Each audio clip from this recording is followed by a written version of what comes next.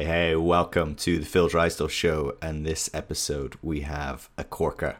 We have Brian Muraresku, who wrote The Immortality Key and has been spending the last 12 years exploring the secrets of the classics of the ancient world and how a religion has been informed by psychedelics. And it is going to be a fascinating conversation. I hope you're looking forward to this. I hope you're ready for this. It might push you, might push some of your boundaries, but there is some astonishing evidence and real fascinating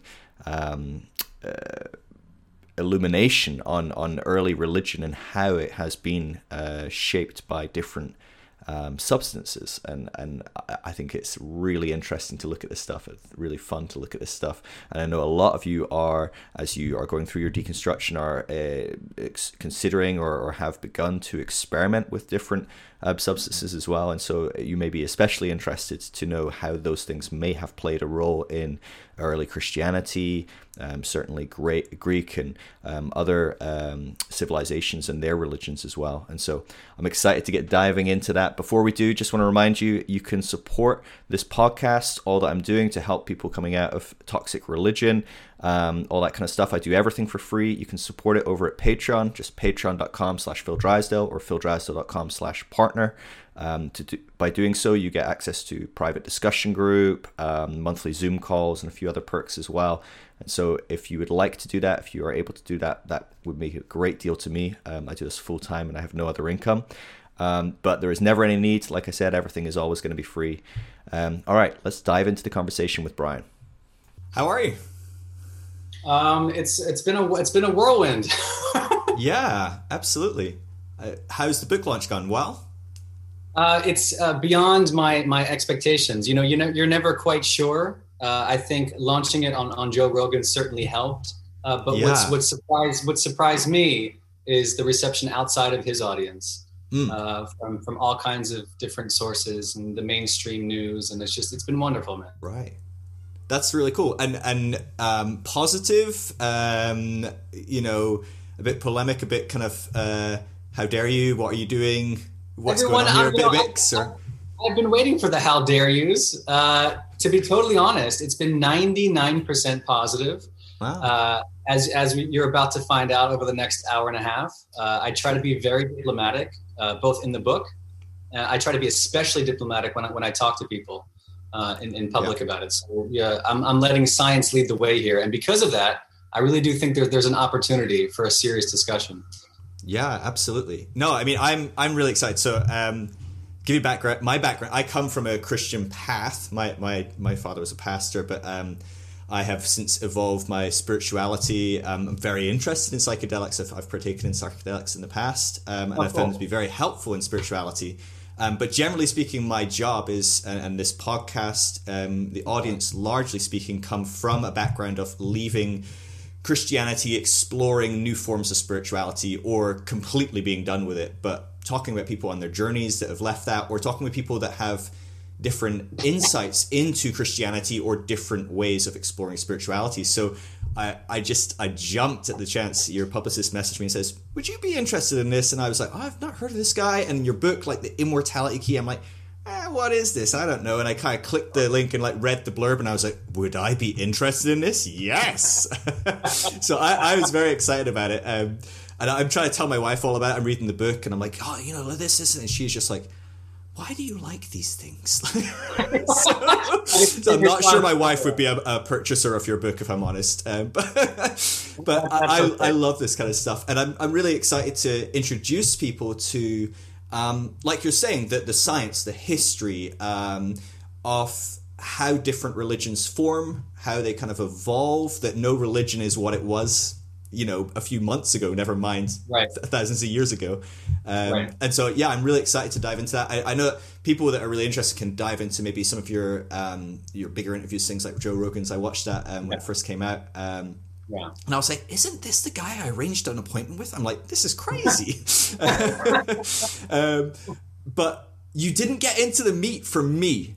when you were on Joe's. I'm like, you kind of started tiptoeing into the kind of the Christian kind of world, but you didn't really get there, right? You talked about like all kinds of like background stuff, the origins of the kind of Greek myth and the Greek kind of religious kind of world behind all the mythology and kind of maybe a bit more whatever.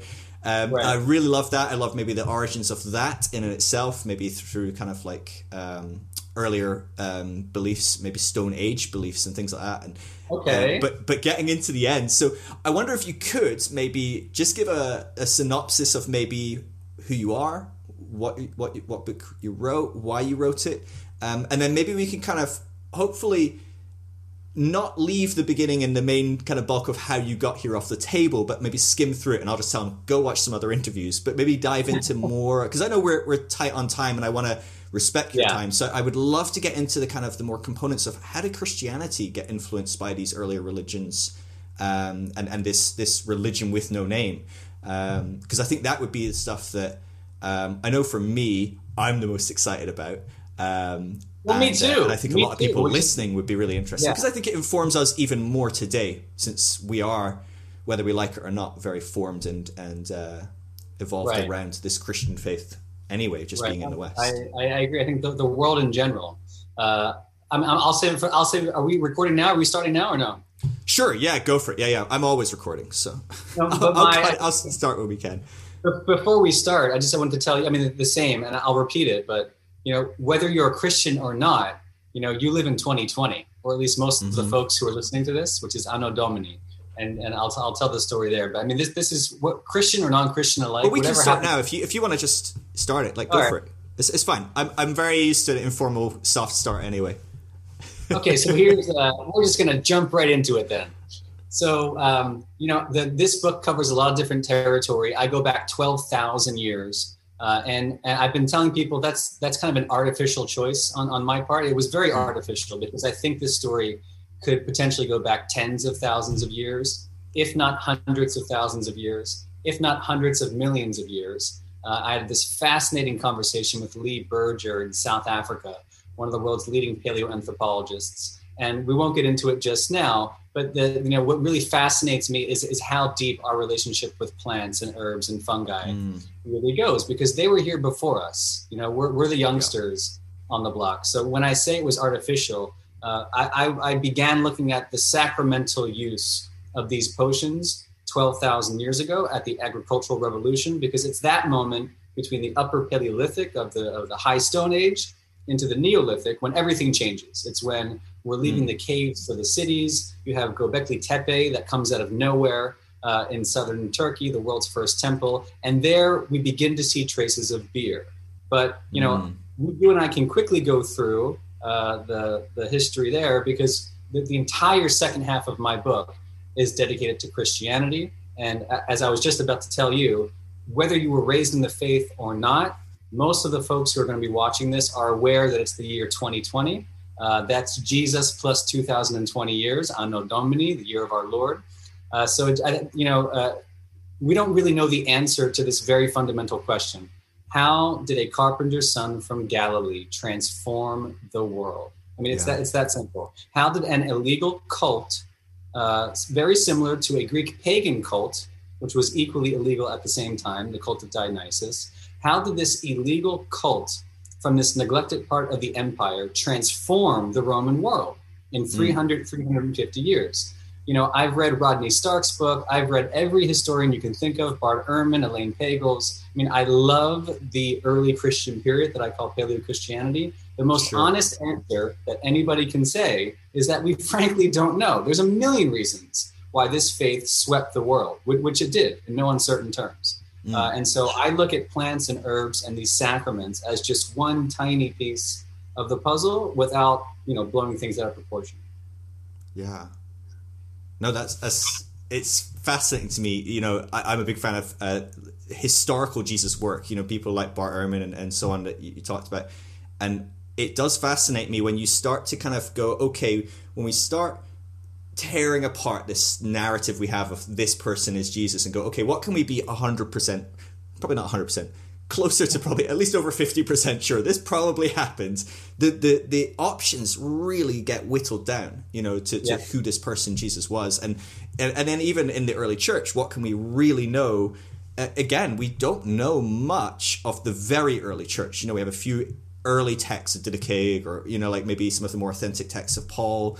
But even then, they're from these subsets that, as we're discovering in more recent years, we unearth a whole bunch of writings and go, holy crap, a whole bunch of Christians back then that we don't think are Christians. We don't like those types of Christians, and it's like, well, they were there, whether you like it or not. We just didn't acknowledge them for the last kind of few 15, 16, 17, 1800 years. We've just kind of gone, oh no, they don't exist. But it seems that they actually were maybe more plentiful than the Christians that did survive, in a sense. And I think actually Judaism is a very similar story. The Jews that survived the 70 AD destruction and things like that, where it was a very specific kind of branch of Judaism that kind of evolved. But when we look through the ancient texts on Judaism, it was quite diverse. And I just get fascinated by this whole era. And reading your book and reading some of your hypothesis of what Christianity did look like, certainly for some people, it's a pretty wild ride. If I was a good conservative Christian boy, which I'm far from, I would be scandalized by the descriptions of some of these kind of pagan Christian blended kind of ceremonies and rites.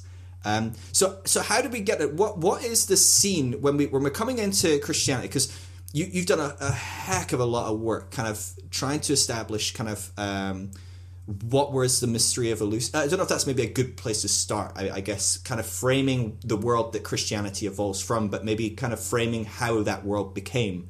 I'm trying to think how many steps back to start, because we could keep going back, right? Well, let's start in classical Athens, because it's not that far removed, and it has a lot to do with the birth of Christianity. What can we say? I've been using different adjectives in the next sentence that I'm about to say, and I think I like the one that I've landed on. It is impossible. It is impossible to understand the origins of Christianity without understanding Greek, and I mean that in every way you can possibly imagine. The ancient Greek language, ancient Greek culture, ancient Greek religion. There's a reason the New Testament is written in Greek and not in Hebrew. There's a reason that Jesus is born in Galilee, and certainly, the faith begins there, but it takes root in the Greek-speaking part of the ancient Mediterranean. Paul, the 21 of the 27 books of the New Testament, is writing in Greek to Greek speakers, like in Corinth, or the Thessalonians, or the Philippians, all in Greece, by the way, or the Ephesians, or the Galatians, or the Galatians in Ionia, or parts of Turkey, and the Romans. Now, here's the even more interesting part, and then we'll talk about the ancient Greeks. But Rome at the time is Greek, and Rome and southern Italy. As you go south from Rome, you enter this place called Magna Graecia, which is Great Greece. From the 8th, 7th centuries BC, the Greeks were colonizing southern Italy. In fact, to this day, in 2020, you can hear people speaking Greco, which is this weird Greek dialect, and there are Italians with Greek blood running through their veins that can go back 2,700 years. I mean, you really have to think about who the Greeks were outside their political prowess. The cultural influence was astronomical. And in my case, just to give a brief intro, I was forced into learning Latin and Greek. I didn't go looking for this stuff. I was very blessed to receive a scholarship from the Jesuits. So this is a Jesuit background in classics talking. I'm the first person in my family to go to college. And the only reason I did that was because of scholarships, first from the Jesuits and then from Brown University in the United States. And I dedicated my teenage years and my 20s to studying Latin, Greek, Sanskrit, Arabic, and I fell in love with the ancient world. And so you must have been a real hoot to hang around, Yeah, what are you studying right now? Oh, I'm just, studying Latin and Greek and Sanskrit. It's like, that's a conversation killer. I didn't have many friends in high school. I don't have many friends now. I don't mean to shit all over your discipline, but as someone that I spent 3 days a week, at least 2-3 hours a day, working with a mentor, learning Koine Greek, and I say learning Koine Greek, and I've probably forgot all of it anyway because I don't stay up to date. I try and read a little bit every now and again to try and keep some of it. But it's an extraordinary discipline to learn a language, never mind multiple languages. And you've got to want to on some level, right? I mean, you can't just kind of, I don't know, maybe it's a pretty interesting person behind that story. I'm just like quite fascinated with it. There's this person that is navigating their way through life and gone, I'm going to choose to study, or well, I've got this scholarship and yeah, this is a good idea. I'll study Latin and Greek and go into Sanskrit on the side. That's an interesting mind to me. Well, I mean, so I just try to be careful with my language, but I will say this. I credit the classics. I can say this with a straight face. I credit the classics with saving my life, or giving me a life. I would not have gone to college if it weren't for Latin and Greek. I never could have afforded it. I wasn't even looking at schools. I was a senior in high school at a prep school, preparing to go to college, and I wasn't doing college visits. My parents never went, so it wasn't a priority at home. It sounds weird, but it wasn't on my radar until these classics departments started talking to me when I was 17 years old. And, I should have gone and done a PhD or gone to seminary. I really wanted to be a priest when I was growing up. Oh. And I got scared and I was tired of being broke, which is the absolute truth. And so I went to law school and became a lawyer. But, I'm obsessed with the ancient world and with Greek specifically, which is why I say it's impossible to have this conversation without knowing Greek. And you mentioned Koine, which we can have a really fun discussion about, but I'll shut up for now. Well, so was this a passion that was developed fairly early on through kind of going to, a Catholic school, maybe being exposed to certain kind of classic traditions and things like that you really latched onto? Or was it later on that you kind of grabbed a hold of that? Was it always in you? It was super early. Yeah. I mean, and at the very end of my book, I say I still consider myself a Christian, which may sound strange after you read the book. But like you, I'm really fascinated in this person, Jesus. And I didn't have any choice in the matter. I was raised Catholic. Went to 13 years of Catholic school. I went to a Catholic grade school, starting in kindergarten. I went to Mass every week for a long time. Had the first communion and the whole thing, was confirmed. And to be totally honest, I liked it. It was nothing was. I never felt like anything was forced down my throat. It was a pretty laid back grade school. The Jesuits were even more intellectual, understanding, progressive. I mean, I feel very fortunate. The Christianity that I learned about was always this kind of free-flowing, intellectualized version of the faith. And I love the smell of incense, and I love the stained glass windows. And I mean, I just, I loved it from the very beginning. I loved it. There you go. What you need to do, man, is you need to make your millions, maybe off this book, and then you can jump over and become a priest. I'm thinking about it. It's not off my radar yet. I love it. You could become, you end up in the Vatican in the artifact rooms. You could be a tour guide. This is the perfect blend for you or something. That's kind of a dream come true. Yeah. That'd be awesome. Yeah, there we go. I'm reading your book right now. So I say to my wife's like, he's not going to test you. You don't actually have to get to the end. And I'm like, I'm trying to get to the end. I'm on like page 360. I'm so close, but I realize you're fine. I know. But just to say, that's why I have not got to the end where you've kind of like made your confession of, I'm still kind of Christian. Yes, a big confession in the last page. Yeah. Okay, so let's rewind now because I want to dive into the content of your book as much as I feel like we could talk about these kind of things for hours. But this world is this ancient Greek world is much broader, much bigger than we think of today. Modern Greece, it's much more far spanning. Something I'm always fascinated about. I know some historians looking at the life of Jesus talk about Jesus in his region where he's growing up. It's a very Greek region in that it's right there in the Decapolis, the 10 cities. His local city would have been Sepphoris, right? Or is that how you say it? Sepphoris? Sepphoris, Tsipori today. Yeah. Yeah.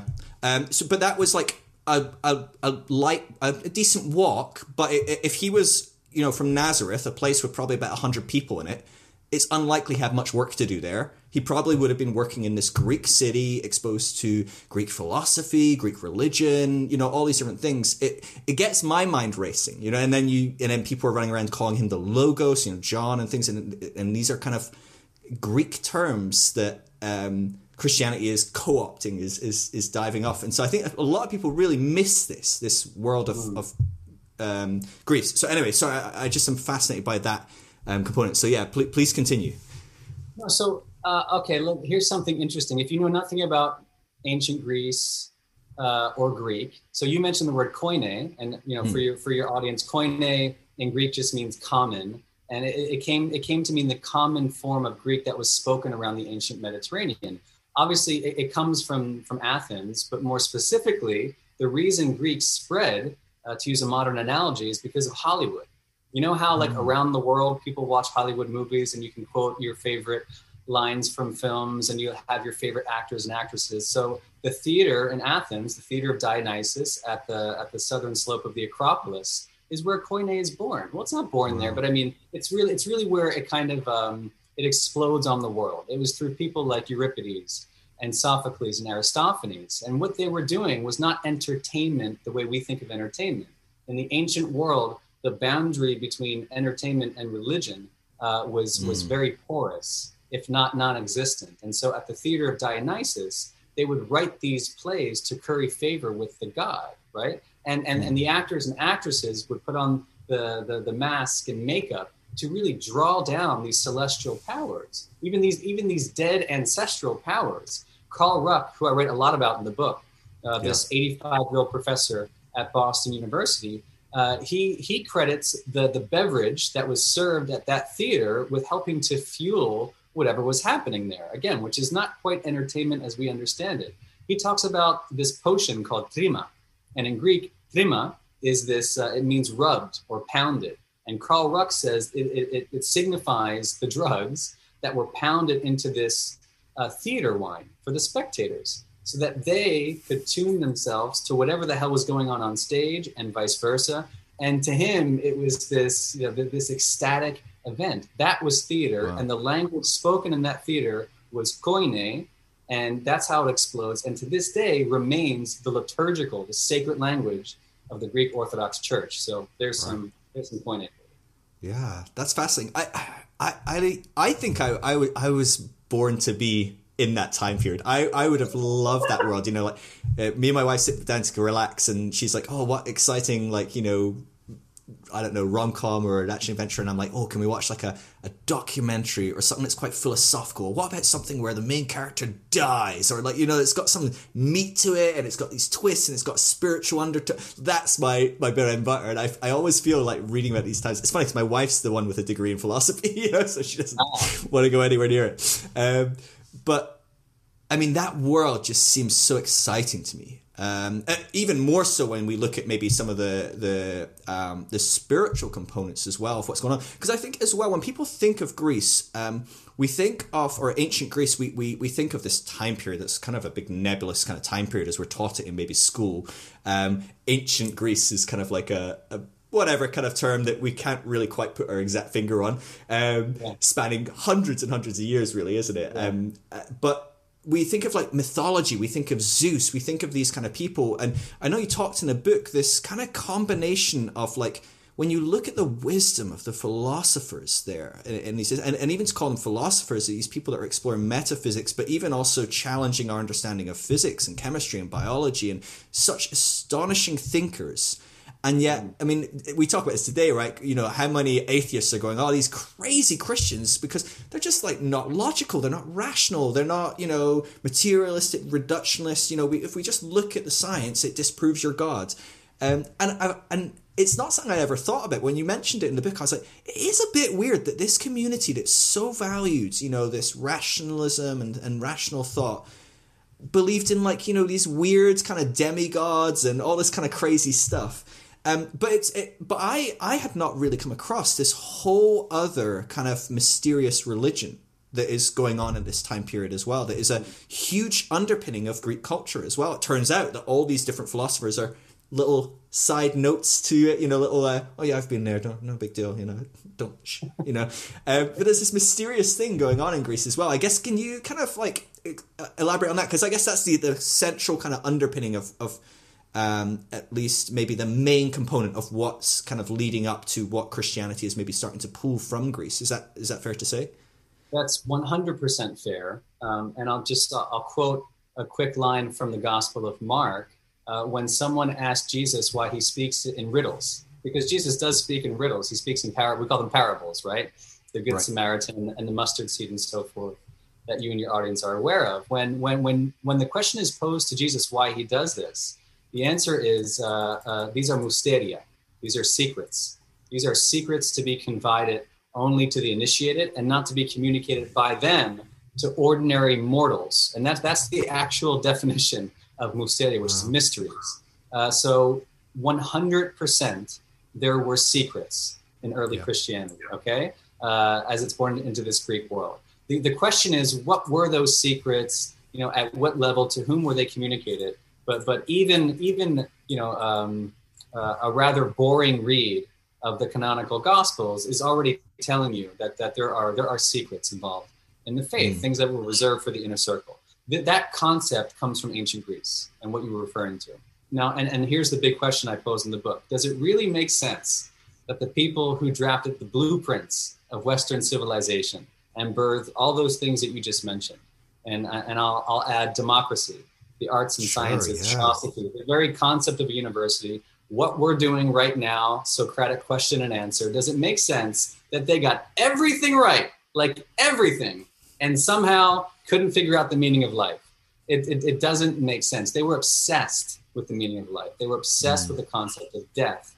And spoiler alert, they did not think that Zeus was on a mountaintop hurling thunderbolts down at us hapless mortals. So the folks who went to Eleusis, and this is probably the most famous of the mystery traditions, it runs from 1500 BC to the 4th century AD, when it's obliterated under the Christianized Roman Empire. You have the best and brightest of Athens and Rome going to become initiates into this mystery cult. Folks like Plato, Pindar, Sophocles. Centuries later, Cicero, the Roman orator in the 1st century BC, says Eleusis is the most exceptional and divine thing that Athens ever produced, right? So not the sciences, not democracy. Eleusis is the thing that holds everything together. Marcus Aurelius, centuries after him, completely agrees. In fact, he rebuilds Eleusis in the 2nd century AD, when it's partially destroyed by some barbarians. How dare they? So the point being, this was, I call it, this is the real religion, or this is part of the real thinking of the ancient world. And what did they go there to do? They made this pilgrimage 13 miles from Athens to Eleusis, which today is just a small town. And when you visit the archaeological site, it's just these battered chunks of marble whipped by the winds. But what was once there was this temple to Demeter, the goddess of the grain. And Plato and everybody else would go there once in their lives, and only once for the full initiation, and they would drink some kind of potion called the Kukion. We don't know what it was. But after drinking it, they would enter this temple, have a vision, and that's almost universal in what little testimony survived. And most importantly, they would conquer death. They would become immortal. Only those who had seen what happened inside Demeter's temple were guaranteed life after death. Here's the thing, it was all secret. So we don't know much. All we have are hints and clues. The penalty for revealing what you saw in that temple was nothing less than death. So which, by the way, I laughed so hard when I read that in the book, because I'm like, right, hold on. So you take your potion, whatever it is, wine, beer, mixed with some sort of psychedelic, who knows, whatever. You take it, you have this incredible vision. You go, oh my gosh, I've conquered death. I'm no longer scared of dying.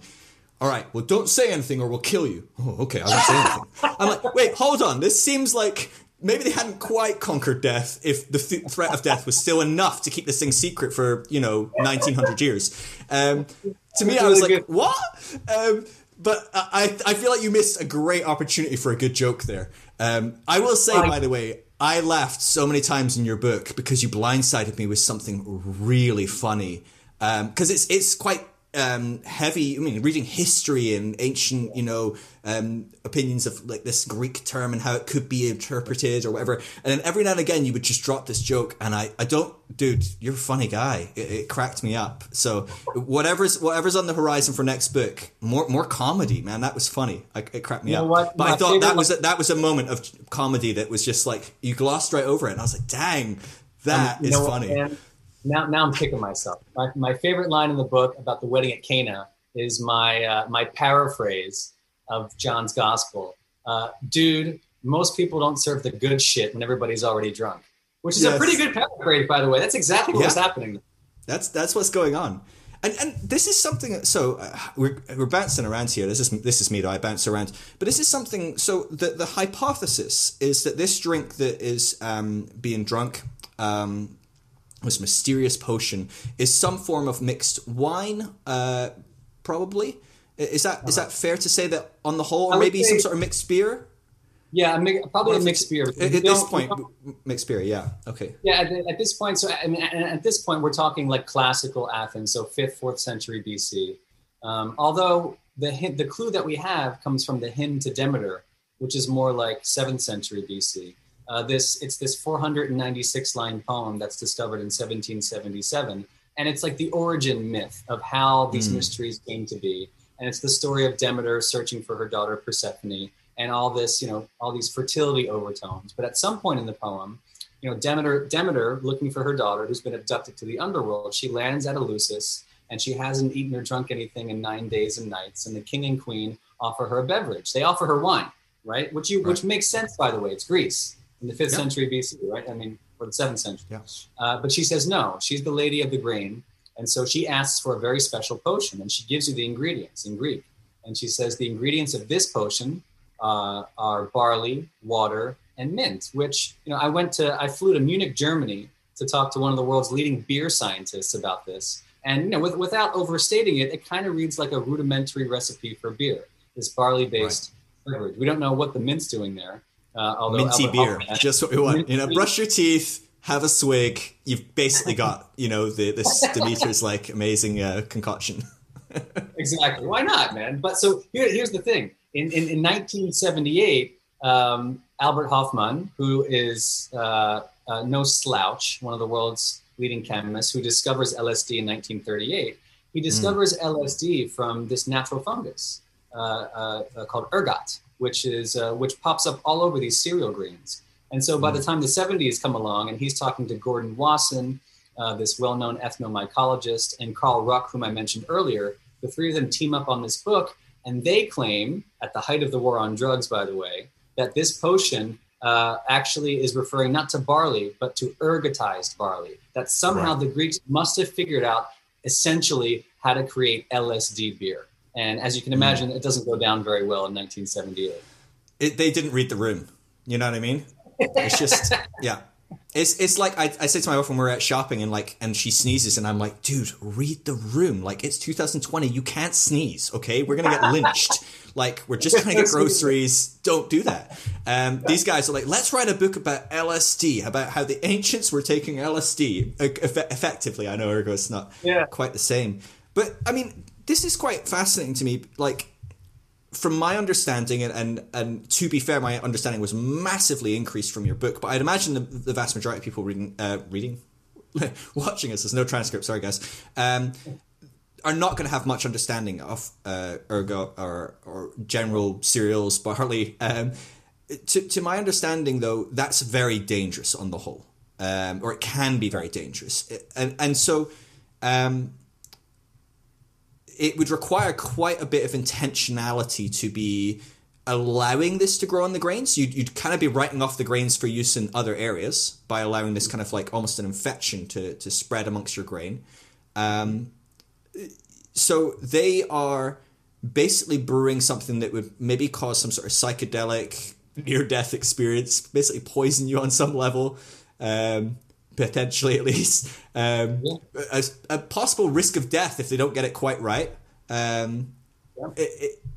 It seems like a very high risk proposition for these kind of like random people 13 miles outside of Athens to be kind of concocting. But what fascinates me is this isn't a location-based secret, right? I mean, people understand ergo across the world on the whole, right? I mean, this can happen in most types of cereals, kind of barley, wheat, things like that. Am I right in understanding that? And so why do you think it's so prevalent in this kind of specific area in Greece that because everyone would travel. I mean, it's 13 miles outside of Athens, but there's records of people like, well outside of, that area doing this pilgrimage. I mean, people traveled very far to do this thing when presumably similar experiences may have been certainly possible, if not happening outside. Mm-hmm. Yeah, it's you know what? Now you have me thinking on the fly here. It's interesting. Sorry. I mean, I like this. The honest answer. I mean, anyone would say this. We don't know why Eleusis becomes Eleusis. Carl Ruck, even in the 70s, and Hoffman were raising the possibility. Was it something about the barley that grew there?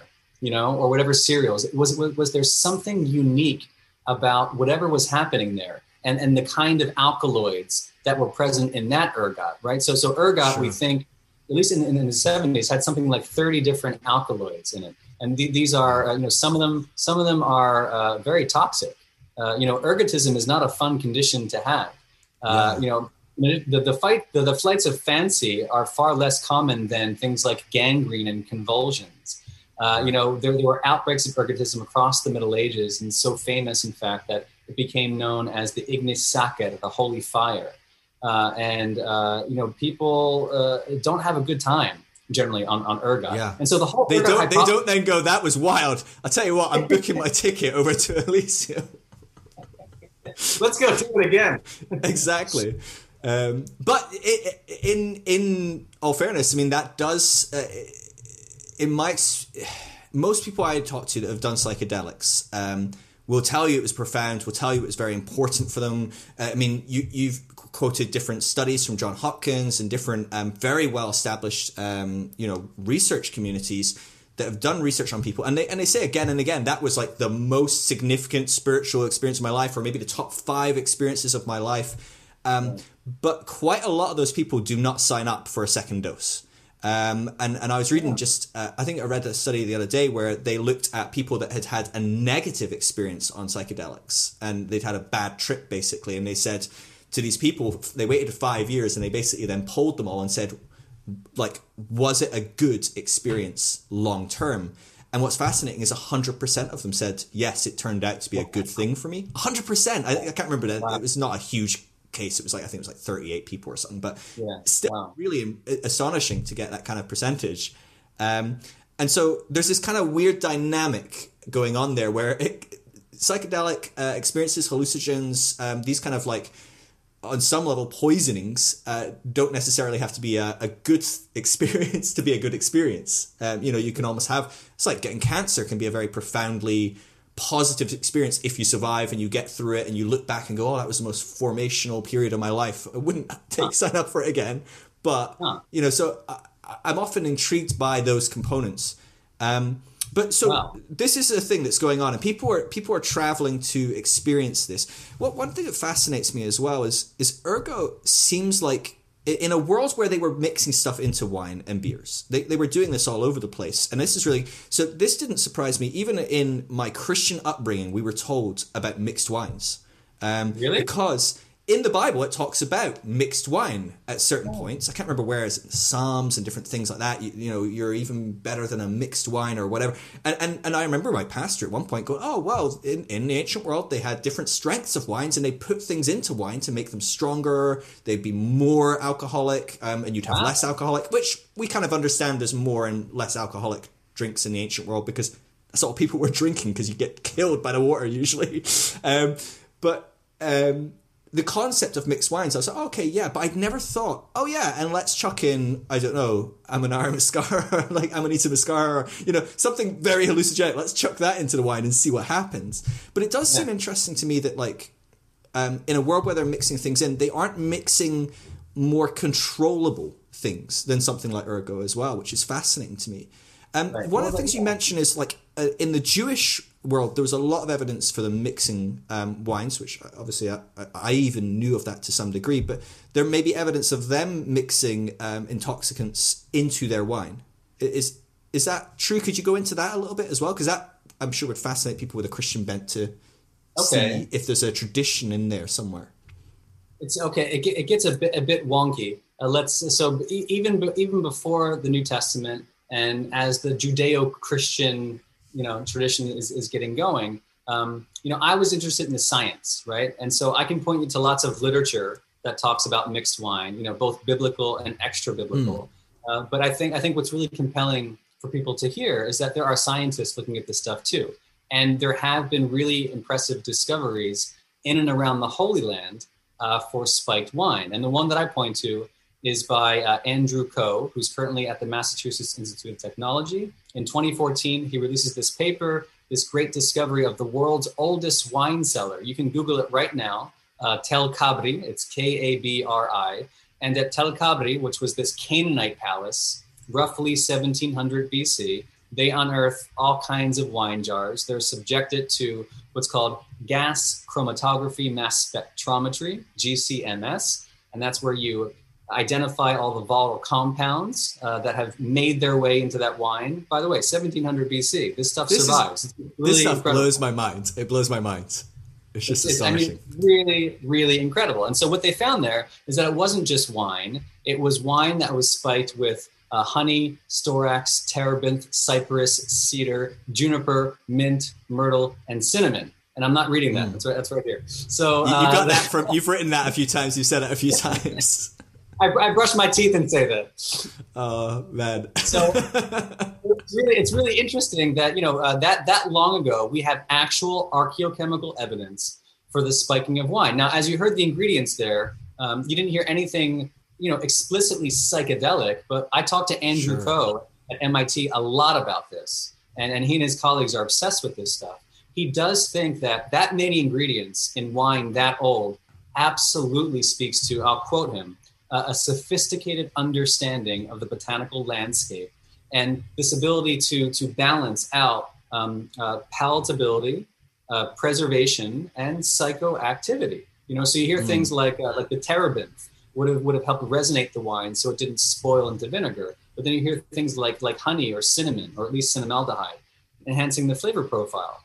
The juniper, I'm not sure which juniper it was, probably not psychoactive, but the case is building that you can throw this stuff in there. And when you do look at the literature is even more explicit that the Greeks absolutely knew how to spike their wine with very powerful plants, including things like henbane, mandrake, black nightshade, all these witchy nightshade plants. We have that in the literature from Dioscorides in the 1st century AD at the exact same time that the Gospels are being written. Yeah. So again, even if this wasn't, even if the Jews maybe were more puritanical and didn't do any psychedelics in their wine, they just drank the weird, crazy honey, cinnamon, juniper wine.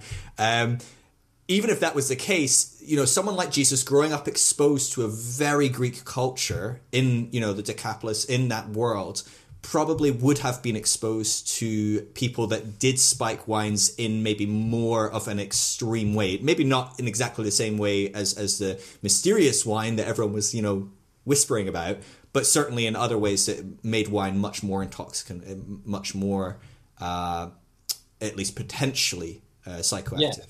And there's one thing I didn't mention, and there's 2 reasons for that. One is everything we've talked about. We absolutely know that the mysteries of the very Greek Dionysus were present in Galilee before, during, after the life of Jesus. Something else that's going on, and this helps to connect that Canaanite wine I just mentioned that Andrew Ko discovered. What connects that to the time of Jesus in and around the Holy Land is something called the Marzeah ritual, Marzeah, if you want to Google it. It's relatively understudied. It was this other ritual cult phenomenon that was there from the Canaanites, and it's in the Ugaritic literature. It makes its way to the Babylonians, to the Nabateans on the other side of the Dead Sea. It's all over the southern Levant there. And it's essentially this ritual feast for the dead. You could even say a ritual feast with the dead. And it is mentioned in the Old Testament. They talk about this wine called Feasting for the Dead. And it does make its way into Judaism. And there's even some archaeological finds of wine decanters and amphora found in and around burial sites of Jerusalem. There were some Jewish communities that were using this ritual or something like it to commune with the dead. And this is something that pops up again and again and again, including in early Christianity. Yeah. Something that intrigues me is, what are the kind of social economical kind of dynamics behind these things before? Because Christianity very much became a movement of the everyday poor, certainly women, all these different dynamics. And I know that, the mysteries of Elysius, they're very woman-centric as well. It's certainly as far as who's dishing out, who's preparing, things like that. But certainly, we list off people that did these pilgrimages. Certainly they're not going to be the bottom feeders. They are kind of the 1%, these very influential people, Marcus Aurelius, these philosophers, if not in wealth, certainly in their influence and things like that. Obviously, poor Steve, probably not many Steves in ancient Greece. He probably isn't going to write something that's going to be propagated and forward, and kept for another 2,600 years. So it's unlikely if he did go, he's going to write about it and it's going to happen. But are the poor involved in this? Is this something that was happening for everyone, or is this something that initially starts out as a very exclusive kind of right? What's going on with these dynamics? Because I know that's something that was a huge dynamic around Jesus and this cult movement of Christianity. It was a kind of like, screw you guys, we're here. And we're going to have our own religion. We're going to have our own thing. And we don't need your elite Pharisees and Sadducees, and we don't need the Romans who are down our backs. We're good. So how did this religion operate, or maybe this cult that's coming out of the kind of Canaanite tradition, how did they operate at that time? Man, that is the question. That's an awesome question. That is the question. I know I'm asking you lots of questions. I'm not expecting definitive answers. I know that we're talking in a world of grays, and so. No, but I read a lot about that in the book. I mean, that is the question. Again, a little while ago we said that it's impossible to understand early Christianity without the Greek. I think it's equally impossible to understand the socio-cultural and political dynamics of what's happening. So, and I'll use the evidence that we've been talking about. So think about it. That spiked wine from the Canaanites was that was palatial wine. Okay, these are the royal families of the ancient Near East. That was not wine for the everyday Steve. Right. And before the Canaanite Steve wasn't stockpiling like shit tons of wine in a basement somewhere. No, exactly. And nor was the Egyptian Steve 1,500 years before that. There's another find I talk about in the book, an archaeochemical find from Egypt, 3150 BC. It's a very similar death-involved ritual wine that we find at Abydos in Egypt that we think belonged to Scorpion the First.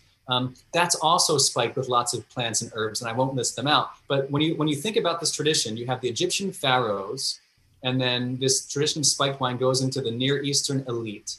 The Marseille ritual I mentioned was also fairly wealthy, aristocratic, land-owning, vineyard-having people in the Southern Levant who could afford, right? They had the time and leisure, first of all, to grow the wine, second of all, to drink it with their dead ancestors and do all this stuff. And so what's happening? Jesus comes along, obviously it's, and the best Roman historians, mainstream is right about this. I mean, Christianity spoke to women and it spoke to the poor. It's that simple. It spoke to lots of people, but it especially spoke to them. There's another god in the ancient Greek tradition who was doing the same thing, Dionysus, the same Dionysus we're talking about. He was a monopoly buster, okay? So Eleusis is kind of in that lineage of the Egyptian pharaohs, the Near Eastern elite and aristocrats. Eleusis is kind of similar. You're not supposed to celebrate those rites outside Eleusis. There were two hereditary Greek families who controlled everything. The Greek world came to them. It wasn't the other way around. So things were strictly controlled in Greece for these rites of Demeter and Persephone. Dionysus comes along and says, everybody wants a piece of this. And there's this famous scandal called the profanation of the mysteries. in the 5th century BC, where wealthy Athenians are imitating, profaning the mysteries in their dining rooms. And it's clear in the ancient source that they're drinking wine along with this profanation. And from there, you see this potion and these magical wines escape to the forests and the mountains. Dionysus is an outside god.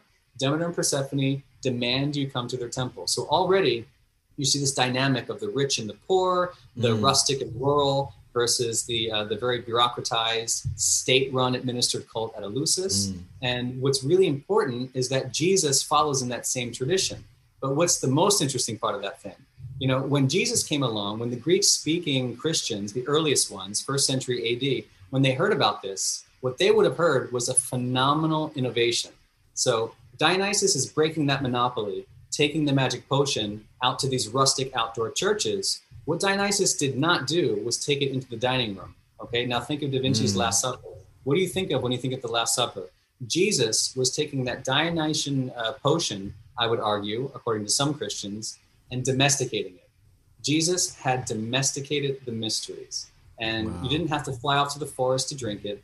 In your dining room, you find your wine. You find what Karl Ruck says is the secret of secrets. You find your recipe maker, your formula handler, which typically were women, both for the Greeks and for the early Christians, and Bob's your uncle.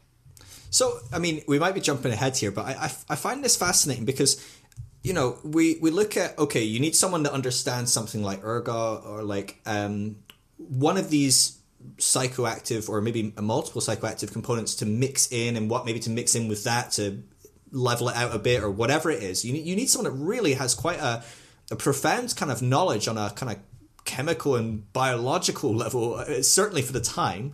I'm sure today we could do some sort of analysis and quickly go, oh, let's isolate that alkaline and put it in and we'll be fine. But, you know, back in the day, this is pretty intense. What's fascinating to me is, like, I can understand, I've got a temple at Eleusis. We're making big batches of stuff. People are coming in to visit. They're doing their pilgrimage. We're like, all right, here you go. Here's a little tablespoon of that. Go and, you know, have your experience, and, you know, someone will walk you through it and see you later. You know, don't talk or we'll kill you. But, you know, at a certain point, if the theory is that similar mixed wines are being used in the early church, and they're being used in any Christian home, certainly not maybe all Christian homes, maybe that you would go to your local kind of hub of a few Christian homes. But certainly, you know, 1 in 10, 20, 30, 40 groups is doing this. This is a massive operation of which people need to understand how it works. They need to resource these fairly hard to find potentially, or at least not common enough that everyone is already doing this or has stumbled into this. It seems like a huge, like, kind of like jump that the early church is suddenly like. What causes this sudden availability? I mean, I'm presuming the theory is that Jesus. I mean, you talk about this, Jesus and his parallels to is it Dionysus? If I'm saying that right? Yeah. The parallels are really fascinating. So I don't know, maybe you could talk about that, but Jesus is coming on a scene and at some point is going, all right, guys, try this wine. And people are going, holy crap, this is like, I feel like I'm with God, or, you know, whatever, like having these profound experiences. I'm just intrigued how it goes from, right, suddenly Jesus is going, right, I'm basically this temple that's producing this stuff and giving it out. Well, Jesus as a mobile operator can probably go swing by with his little, you know, his like trailer, you know, Jesus's mixed wines. But how does it suddenly go from that to, like, you know, everyone around, you know, everyone and their mum's doing this? It's gone from like this super secretive, super hard to replicate system to this radically prevalent thing happening throughout the kind of the empire. But maybe it is best to kind of backtrack a little bit and kind of maybe draw these parallels before we move too far into the Christian story. I don't want to skip that because I feel like that's a huge component that so far I haven't felt you satisfied me in the book up to page 340 pages or whatever. I'm like, no, I need to know, how did this happen though? How did we suddenly get so much? And it's probably the answer is we don't know. This is like 2,000 years ago. Like, you know, would you want to get on the live stream? Yeah, anyway, sorry. So Dionysus and Jesus, can you kind of go into the parallels here? Because I feel like people gloss over this, and it's a huge component. I think a lot of Christians get rattled when they hear these kind of things, these kind of parallels in faith and things like that. Right. Okay. This is now we're cooking with grease. Sorry, that was a long rambling. I gave you a lot of things to pick on. But let's start with Dionysus. Okay. So how do I start this conversation? So in general, this is referred to as the pagan continuity hypothesis. And it's the basic idea that some elements of obviously pagan Greek religion found their way into early Christianity. That it's not that controversial as a concept. It's not that controversial. And I often mention this paper from 1950.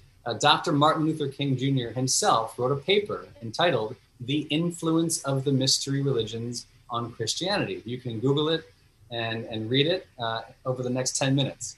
It's a really brilliant paper, and he himself follows on decades and decades of more scholarship that goes back at least to the late 19th century, this pagan continuity hypothesis. This was not crazy stuff. What's crazy is this psychedelic twist that enters the scene in the 1970s. I think it begins probably with John Allegro, Sacred Mushroom and the Cross in 1970. Wasson, Hoffman, and Ruck get a little crazier in 1978. Again, the height of the war on drugs. But the idea that Dionysus and Jesus had this relationship was not controversial. As a matter of fact, the church father Justin Martyr openly admits it. And rather than deny it, he says that it was a trick. It was a satanic trick. That this Dionysus... Oh, sneaky. This sneaky Satan, duped these Greeks into thinking that there was this Dionysus. And even though he comes before Jesus, he's not the real Jesus, because Dionysus is just too damn close to Jesus, which is the truth. Right. So it's got to be some sort of evil archetype, kind of like shadowy kind of figure, but not quite right. They're so similar that in Justin Martyr's mind, the only explanation for this similarity is that Satan is trying to dupe humanity. So, this was not something that was lost on people at the time. It would not have been lost on the earliest Christians. I can list 10 examples. Let's go through just a couple. So you have this Son of God, born of a virgin, who introduces wine into his mysteries, right? And no, I'm not talking about Jesus. I'm talking about Dionysus. In 405 BC, one of the best preserved records we have of the myth and cult of Dionysus is Euripides the Bacchae. And the very first line, like not in the middle, like line 1, Dionysus is referred to as Pais Dios, the son of God. You can't miss it. And throughout the play, you see Dionysus doing the kinds of things, or at least the followers of Dionysus doing the kinds of things that Jesus would talk about. And even outside the Bacchae, you have things like this water to wine miracle, right? And I really focus on the Gospel of John, because John's Gospel really takes a hold of this Dionysian Jesus. As a matter of fact, there's a very respected scholar, Dennis MacDonald, who wrote a book a couple years ago called The Dionysian Gospel. And I quote it a lot in my book because the correspondences between the Greek of Euripides and other ancient sources and the Greek of John's Gospel are just overwhelming. It's really bizarre stuff. So water to wine. In the Greek district of Elis on the western Peloponnese, there was this annual tradition around the Epiphany, January 5th, January 6th, the exact same date that the Christians adopted as the Epiphany for Jesus. And on that Epiphany day, the priests would lay out these water basins in the temple, shut it up, come back the next morning, and voila, it had all been turned to wine.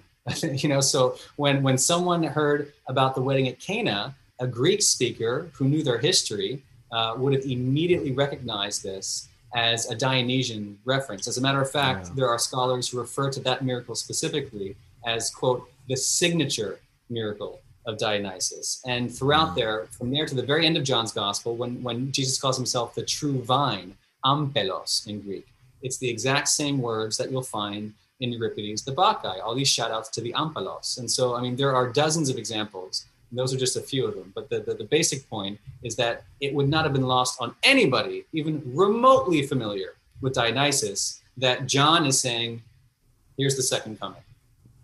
Sure. And I guess it's intriguing to me when we look at maybe authentic statements of Jesus. They are few and far between, really, within the Gospel of John compared to the earlier synoptics. Maybe there's still plenty in there, but there's less so, just maybe by it being a later stage, maybe by them trying to reframe Christianity because it's not worked out maybe how the early church thought it was going to. They kind of probably thought Jesus was coming back at some point, and it's like, oh, he's not. Maybe we have to make this a bit more of a mythology, maybe some divinity. There's all kinds of arguments around why by the time we have the Gospel of John, the way Jesus is framed is so different. Even his birth narrative, it's like, oh, we don't actually, let's make him like this, eternal being that was before a birth, and that doesn't really come into play so much in the synoptics and different components. Is there a possibility that I see, I'm pushing Christianity, right? I'm doing my colonialism thing. I'm just walking up to Rome going, hey, we've got a new religion for you. This is how you're going to do it. And they're going, oh, we've got this idea, like on the 5th to the 6th, there's this religious component where we turn water into wine and it's a miracle from Dionysus. And you go, oh yeah, Jesus turned water into wine, and it was on the 5th and 6th as well. We'll call that the Epiphany. We'll call it the same name, but what it is about Jesus. It's a bit like the Christmas tradition, right? We all know Jesus wasn't born in December, but it's like, well, actually, we really have no idea when Jesus was born, actually, to be fair. But it's quite likely, you've got a 1 in 12 shot, that he wasn't born in December. And yet, we have all these imageries of like, oh, the sun god, and this is how it's worshipped. And you go, oh, you want a son of God, a sun god, you want this thing? Right, cool, we've got Sunday, we'll do it on that day. We've got, Christmas Day. Sure, let's do it 25th. Oh, you have a day where you're worshipping demons. We'll have a day before where we worship, we chase all the demons away, and on that day we'll worship saints. It's kind of this like cultural appropriation with a twist of like, and now you can't do it anymore because we've ruined it. We've kind of made it Christian. Is there a component where there's less of an intentionality of we're trying to make Jesus and Dionysus the same thing, but more we're trying to silence one religion and just allow our religion to dominate? I guess because that would be kind of the general argument I would hear from historians that aren't trying to silence this stuff. Because I think there's a way, when you approach kind of conservative Christians that are doing kind of the work that you do, that do kind of historical Jesus work, they quickly kind of like do some weird gymnastics around the topic to make Jesus still this exact person, and every page of the Bible said that and did this. But someone that's really doing the work isn't going to do that because it discredits all the good work that you're going to do. So they do go, okay, how would we approach it? And I think a lot of people would, I guess, the jump to assume, yes, this is, Jesus was trying to replicate Dionysus. Jesus was trying, was still carrying out the same sort of ministry and stuff. That seems like a less common jump I've certainly come across than, oh, it was Christianity just being kind of its dominant self, kind of trying to, overwrite history, overwrite other people's religion, co-opt other people's religion. Like when Paul comes into where is it? Marcel, and he quotes the poet and he says, oh, you speak to this unknown God, and he's like, well, the unknown God's called Jesus. There we go, problem solved. And you're like, kind of, but I don't know if you just erase their gods and Jesus is that God. I mean, can you do that? But that's kind of like, I guess, how a lot of people would approach this. I guess how do you kind of approach?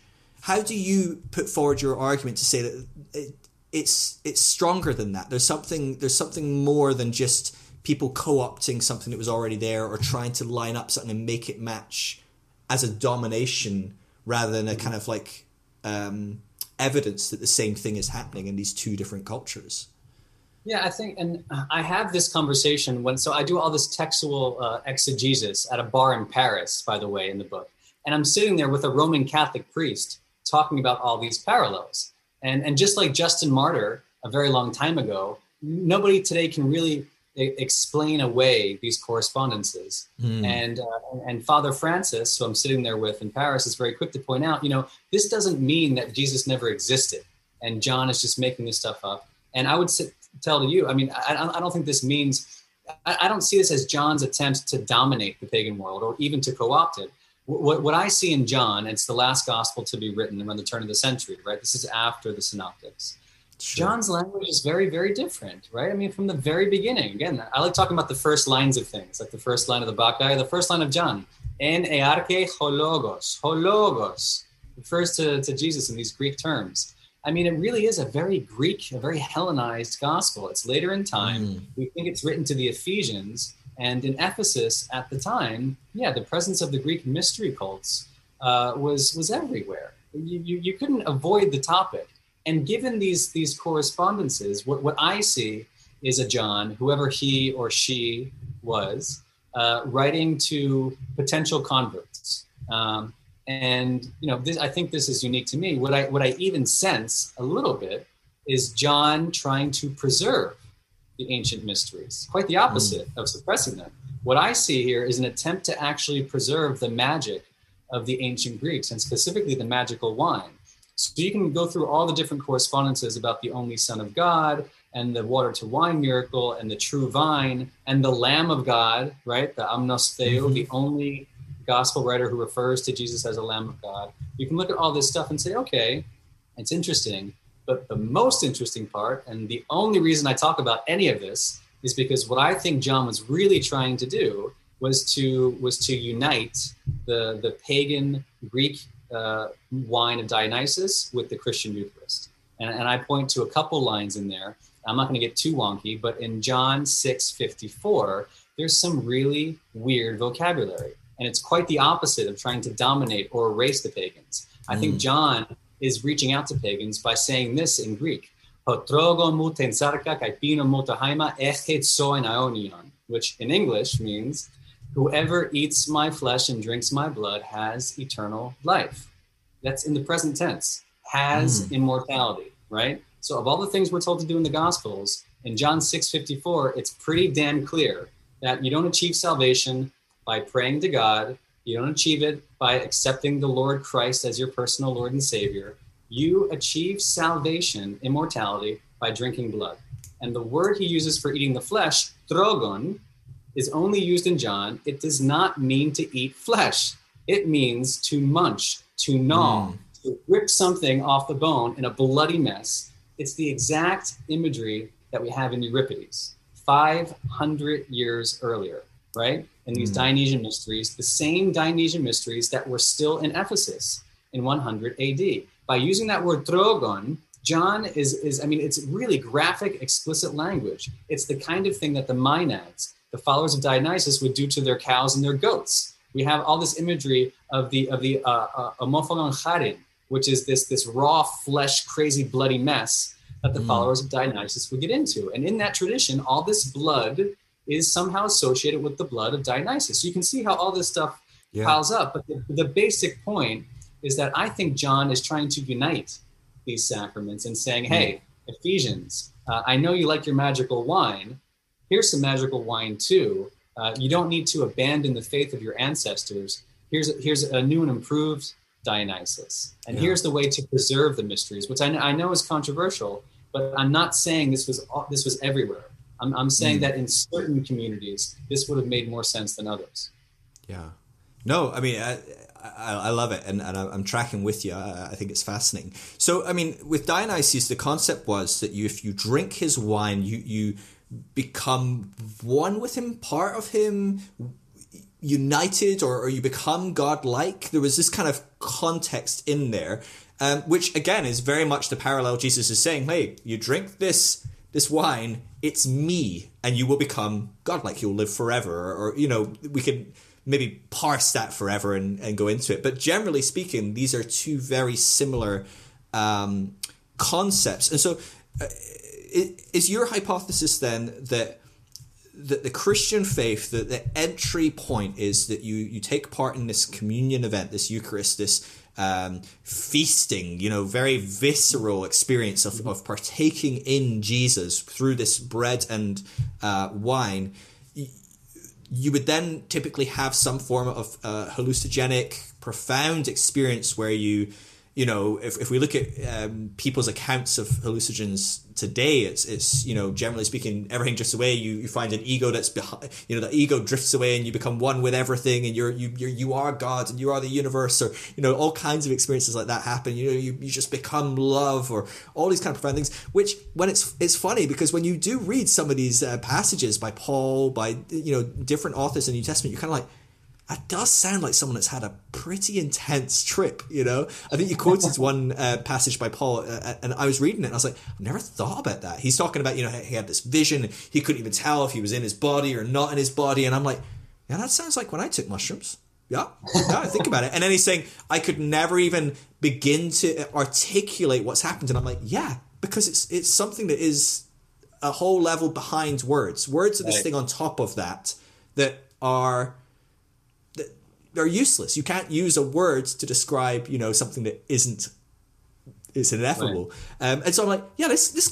Now I've read it from the other side of having had a psychedelic experience. It's not like when I was reading it as a kid, I probably would have had nowhere to put that. I'm like, that does sound like someone that's just taken a handful of mushrooms, had this profound experience, and is like, guys, this is. I can't describe it, but like, trust me, this is it.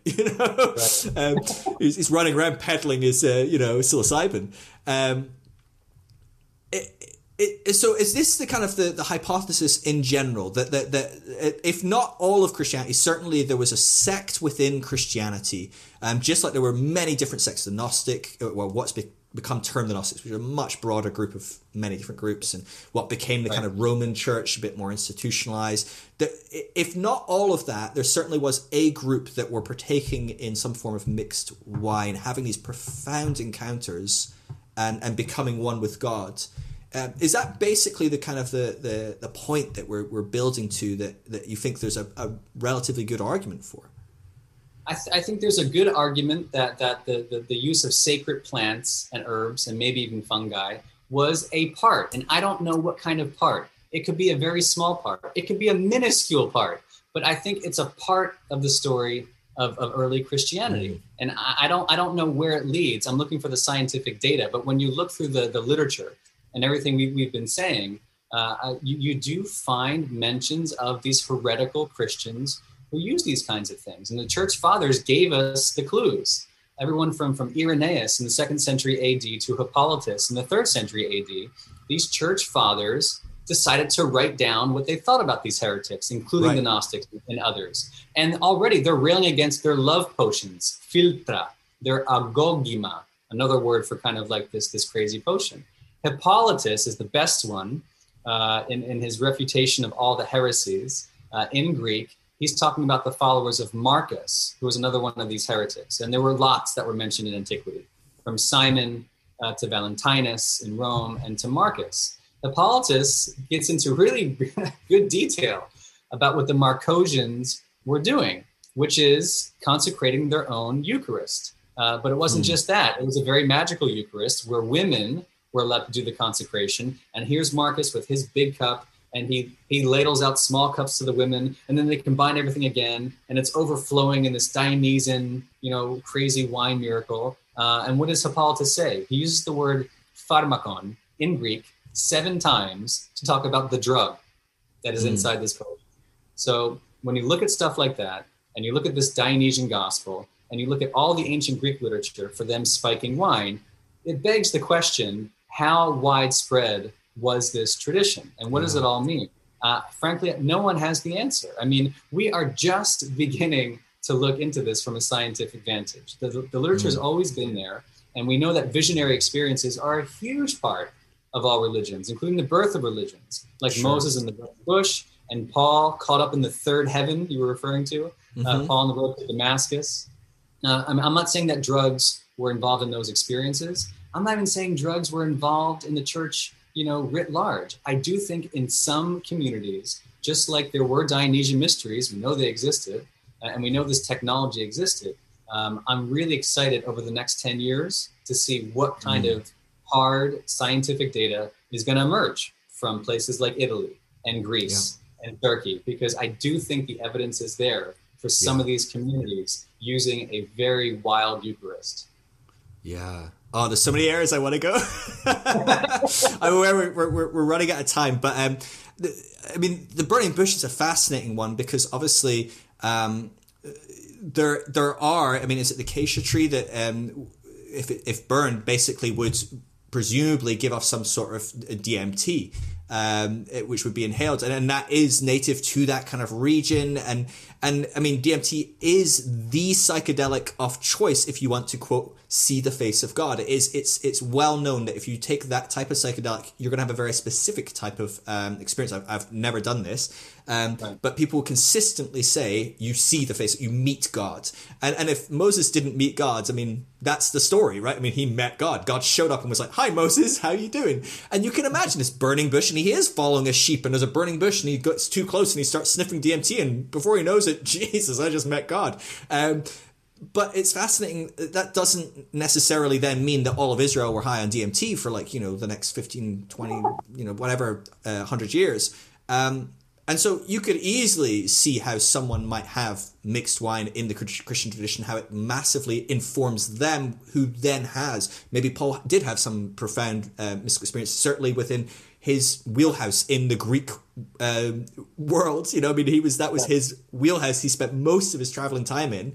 It's very possible he could have had some form of experience like that and then inform church, which wouldn't necessarily mean that everyone had to be doing that. I think that to me was the big hurdle. I was like, I can't get my head around how this becomes a practice that people are doing constantly in all these houses, all over the kind of thing, which isn't necessarily where this has to go. I think you're very open-handed and it doesn't have to go anywhere. I don't really know where it just is what it is, and we don't know what it is. And so I really appreciate your kind of open approach about that. I'm trying to think what you just said before, because I didn't want to go down the DMT route, but I just thought it's fascinating because people talk about Moses all the time with that. Gosh, what were we saying? Well, I can mention what came after. Yeah, please, go for it. I'm agnostic when it comes to Moses and DMT. I will say this, which is why my goal is to let science lead the way. So there was a paper published in May only of this year, and it's described by the researchers as, I don't think you're there in the book yet, as some of the very first evidence, if not the first evidence, for the use of psychoactive drugs in, I won't say the Judeo-Christian ritualistic tradition, but certainly in the Judahite. So at Tel Arad, A-R-A-D, in Israel, there was some archaeochemical analysis, just like that crazy wine from Tel Kabri that was released in 2014. Just this year, they were able to analyze the organic remains that were left on these limestone altars from this temple in the Judahite period, 8th century BC, which has been described as kind of a scaled down version of Solomon's temple. Amazing stuff. What did this altar test positive for? Cannabis. Under archaeochemical analysis. And so it's just this year, but it's some of the very first evidence that we have for the use of these psychoactives in a very ritualistic tradition in the Holy Land where it makes sense. So DMT and everything else, I have no idea. But you know what? We're going to look. We're absolutely going to look. And if a vessel pops up, if organic remains pop up, I want to test it. But as of now, we do have these archaeochemical blips on the radar that are just beginning in 2020, which is crazy. Just now beginning to form this picture. And to answer your question, which is how widespread was this? We have no idea. You can't get a PhD in the hunt for ancient intoxicants. There is no university level course for this. There's no center for this. This is something we're only talking about now. Part of the book is to bring in all these academic resources to begin looking at this, both from the humanities and the sciences in a really disciplined way on a global scale, and to have this conversation for the next 10 years until we sniff out that evidence. Yeah, I guess I just remember what I was going to ask. Is this, I know you've spoken, you want to spend another 10 years really going into this and diving into it a bit more.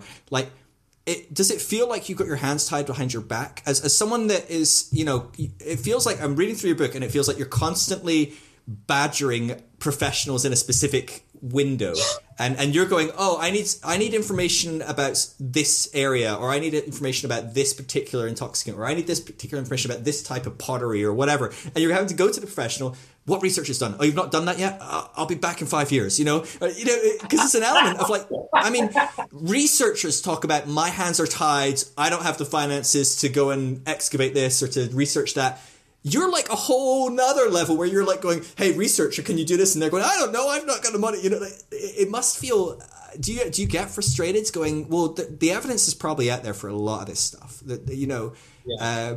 But will it come about in 10 years? I mean, like, you talk about some of these guys are doing this work in the 60s, the 70s, and just, the last couple of years, you've kind of stumbled across stuff and gone, hey, just before you die, let me give you some good news. You were right.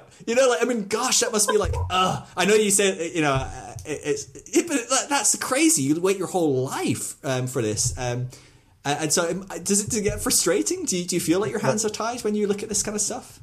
It's weird. Maybe it's my own weird biochemistry, but I've never been happier. I'm so optimistic for this field. I think that it took an outsider like me to talk to all these different disciplines. And to be honest, part of it is my legal training.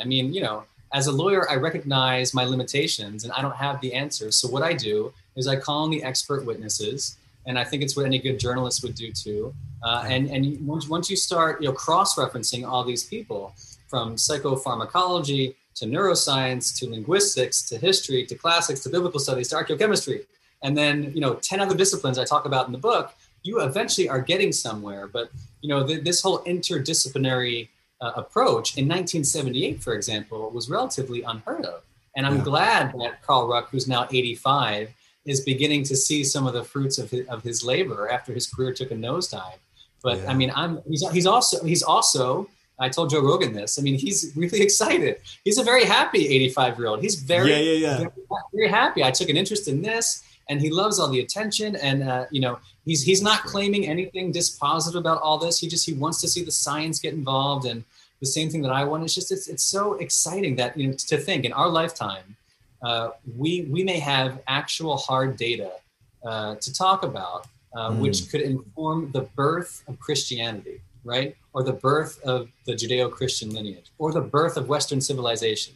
Now, again, I'm not saying that this is the reason, but if drugs were part of the reason, or visionary experience writ large, what an exciting time for us to have the science to actually prove it.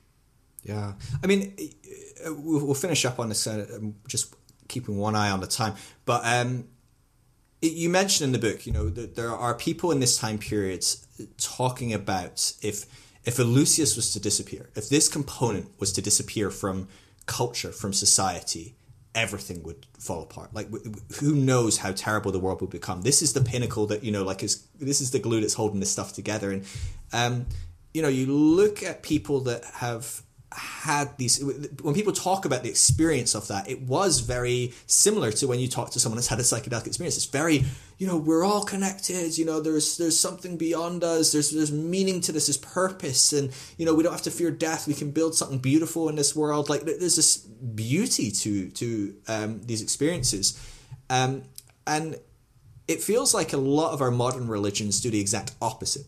Right? They kind of build up all these walls, they create these us and thems, they cause us to, today we're a little bit more lucky because there's a bit more taboo about it, but for the most part of history, we would just wipe out anyone else that had a different religion or a belief, or even in our own religion, right? You go back to the 1600s and Catholics and Protestants are wiping out each other, entire towns of each other, throughout all kind of like the Bavarian kind of German kind of world. Crazy stuff. Does this kind of thing, do you see a potential future in which religion might be open to some of this stuff? Because to me, I'm like, I've spent my time in conservative Christian world, and I help people, I rescue people out of that. That's my job, my day job. I don't see the average pastor going, there's good scientific evidence that this is what was existing in the early church. Yeah, okay, let's do it. Let's have a night where we all take psilocybin in a controlled environment, and I'll help you walk you through some sort of mystical experience, and we'll see where it goes. Like, I don't see maybe a few fringe kind of denominations within Christianity or something. I don't know.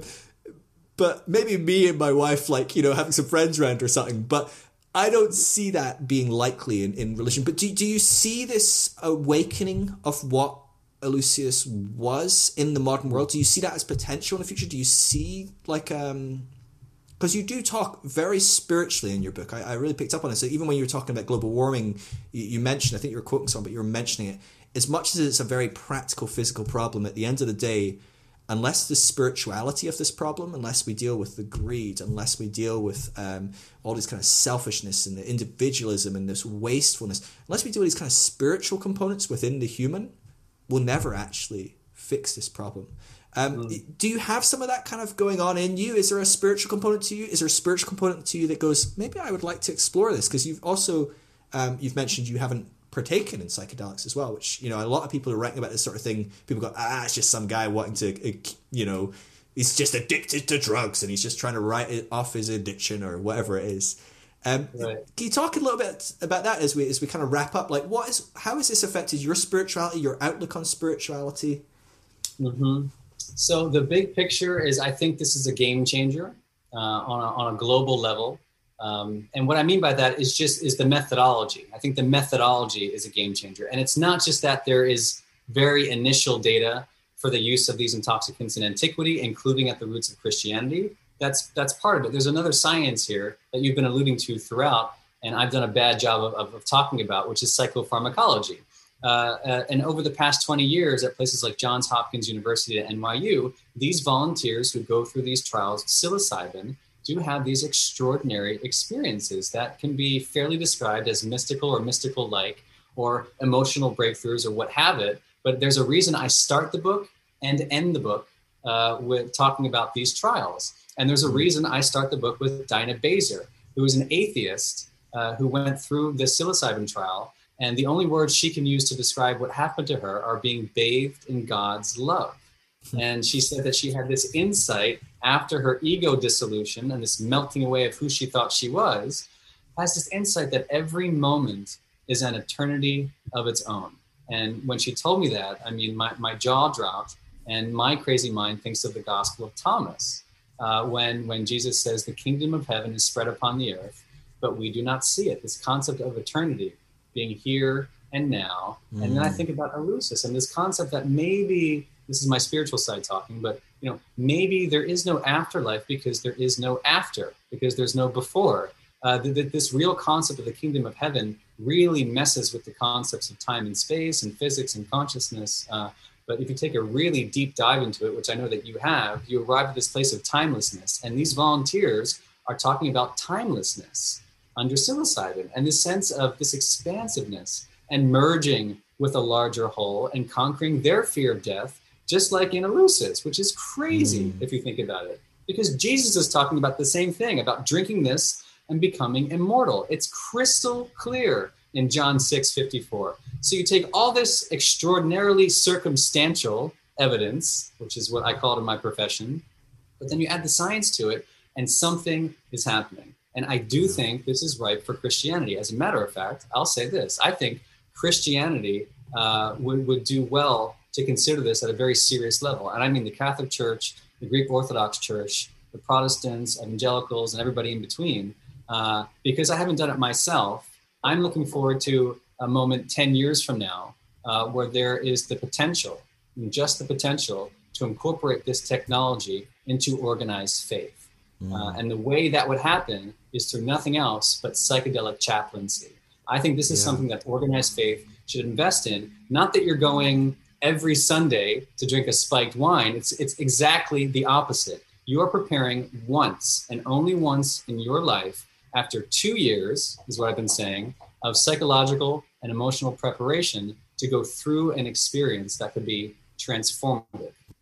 It's great. I mean, I look at the data and I look in psychology, I look in pain management, I look within PTSD, depression. I mean, so many areas. Addiction. I mean, it's astonishing. And people that are so anti-drugs, you can't use a drug to so you'll get addicted. And it's like, have you looked at the data on how this helps people come out of addiction? It's astonishing. But all of those the studies are, how do you work someone through that? A psychologist sits down with you for 6 hours while you're on this process. And certainly if you look at maybe kind of more tribal explorations of, things like ayahuasca and things like that, you have people sit with you as you take this. There's a very sacred process in these things. And to me, I know for me, I've been a Christian my whole life, 30 plus years. I mean, I wouldn't label myself a Christian anymore. I wouldn't label myself anything. I'm like, labels are just not helpful at this point. God knows what I am. God knows what God is. But I will say the few times I've taken psychedelics, I hands down every time I would say they are the top experiences I've ever had of spirituality. Wow. Ever. Wow. And I've seen people healed, and I don't even know what I do with that, but I've seen someone that was born blind at 80 see his wife for the first time after people pray for him. And I don't know what I do with that. I don't really know. I'm a data-driven person. I'm a science. I've got a bachelor's in science. I mean, I'm like, I don't know what that means, but that's amazing. And it points to something bigger than me. But I'm still going, but the handful of times I've taken something that has taken me outside of myself, and if I had someone that was a journeyman to be able to help me on that journey, I have no doubt I could have got much more out of that. And so I get really excited as well by the potential in this. And I certainly, when I look at I laugh at kind of like some of the kind of the crazies of the early LSD world. People like Timothy Leary talking about dosing the entire US in the water stream with LSD would fix the whole problem. And there's some funny rhetoric to that, and I'm far from saying that we should do that. I think America's crazy enough. But there's an element there where I can see the mindset of that, of like, gosh, if people could have this moment where they realize there's something bigger than themselves, and actually themselves is such a constructed concept, and there's more going on here, and we can be a part of something bigger. That's a beautiful vision and a beautiful option. And I think what you're doing in potentially highlighting, has this existed in our history, can we highlight this possibility that these psychedelic substances have been teachers to us on the path as we've continued to evolve in what we call spirituality. I mean, the whole earth is on some sort of trajectory, the human race, and have psychedelics informed us along the way. I like to think so, and maybe I'm biased, but I like that you're not, at least on a practitioner level, having not participated. Brian, thank you so much. I really appreciate you taking so much time to chat, to dive into stuff. If people want to kind of track with you, your book, obviously, The Immortality Key, really dives into this in great depth, even more than I've experienced. It's how many pages is it? 400 and something, including footnotes. I mean, it's 480, is it? It's a monster. I loved it. I'm tearing through it. And I'm a slow reader, and I flew through, and I was so convinced I was going to make it before this interview, but I didn't. But if other people want to track with, maybe, are you going to be posting about what you're doing as you process the next 10 years? Are you going to be posting anything? Are you going to be updating people, or are people going to have to be sitting waiting for the next book 10 years from now? Or is there a way people can track with you? Unfortunately, yes. I wasn't a fan of social media but I realized there's an opportunity here. So yes, I am tweeting now nice. For the first time. So you can find me on Twitter. I think now Instagram. I'm going to fix my Facebook and my website. I have all my media appearances and what's coming next at brianmuraresku.com. If that's too hard to spell, which actually it's impossible, just go to theimmortalitykey.com. and it'll redirect you back to me, and you can see everything that's going on. Okay, awesome. I'll put links in the show notes and stuff like that. People can find Brian on social, get on his website, buy the book, etc. Brian, it's been a real privilege. I really enjoyed this, and I love your mind. I love what you're doing, and I really applaud you for the dedication of what you've done. All the while working full time, working as a lawyer, and you've been exploring this whole world. Like, it's amazing. We need more people like you in the world that are just so passionate about something and just go after it with a tenacity. So thank you. Well, thank you, man. You're a funny dude. I like you too. Oh, thank you. All right. Well, I'll keep you posted as well. I'll send you a message when it goes out. I don't know if you have streams through which you put stuff out, but yeah, I'll let you know for sure. But yeah. Cool. This is a lot of fun, man. Yeah, no, it was great. I really enjoyed it. I appreciate you giving me an extra time. I appreciate you being accommodating for my craziness with the builders and stuff. And I'll let you run off to your next thing. I have to run. But thank you, man. We'll talk soon. Catch you later. Okay. Bye. Yeah. Bye. Thank you, man. So that was Brian Muraresku. I hope you enjoyed that. There was so much more we could have gone into. Unfortunately, Brian is just so busy right now with all these opportunities. But I actually just spoke with Brian, and we're going to do another interview going into much more depth and looking at a whole host of other different stuff as well, maybe later on in the year. And so keep an eye out for that. I would encourage you. Brian has just jumped on social media, so he's putting out stuff on there, and it's a great way you can keep track of what he's doing and how his further research is going to go. And so he's over on Instagram, it's just Brian_Muraresku, and he's on Twitter, Brian Muraresku, one word. I'll put links to those in the show notes, so you don't have to worry too much if you're struggling to spell that and you're not looking at the show notes. It's Muraresku. You can check out his website, brianmuraresku.com, or theimmortalitykey.com, and of course the book it's really great. I absolutely love it. If you're someone that enjoys history, if you're someone that's interested in this ancient religions, in psychedelics, in any of these kind of things, I really recommend. It's a great book. It's a really good read. The Immortality Key, The Secret History of the Religion with No Name. And I'll put a link to that in the show notes as well. But you can obviously find that any good bookstore, Amazon, you know the deal. All right. That's all we've got. As I said at the beginning of the show, if you want to support what I'm doing, patreon.com/Phil Drysdale, phildrysdale.com/partner. The deconstructionnetwork.com is a free resource for people that are going through deconstructions of faith and want to connect with other people in their local area that have also deconstructed their faith. That can be a very lonely process a lot of the time. A lot of the time we lose connection with friends, family, community, our churches, whatever it is we come from can often isolate us when we deconstruct our faith. And so the deconstructionnetwork.com is an easy way to find other people in your local area. There's almost about 2,000 people on there now, and it grows so much every day. And so do check that out. It's a great resource, and it's completely free. All right. I love you guys. I'll see you in the next episode.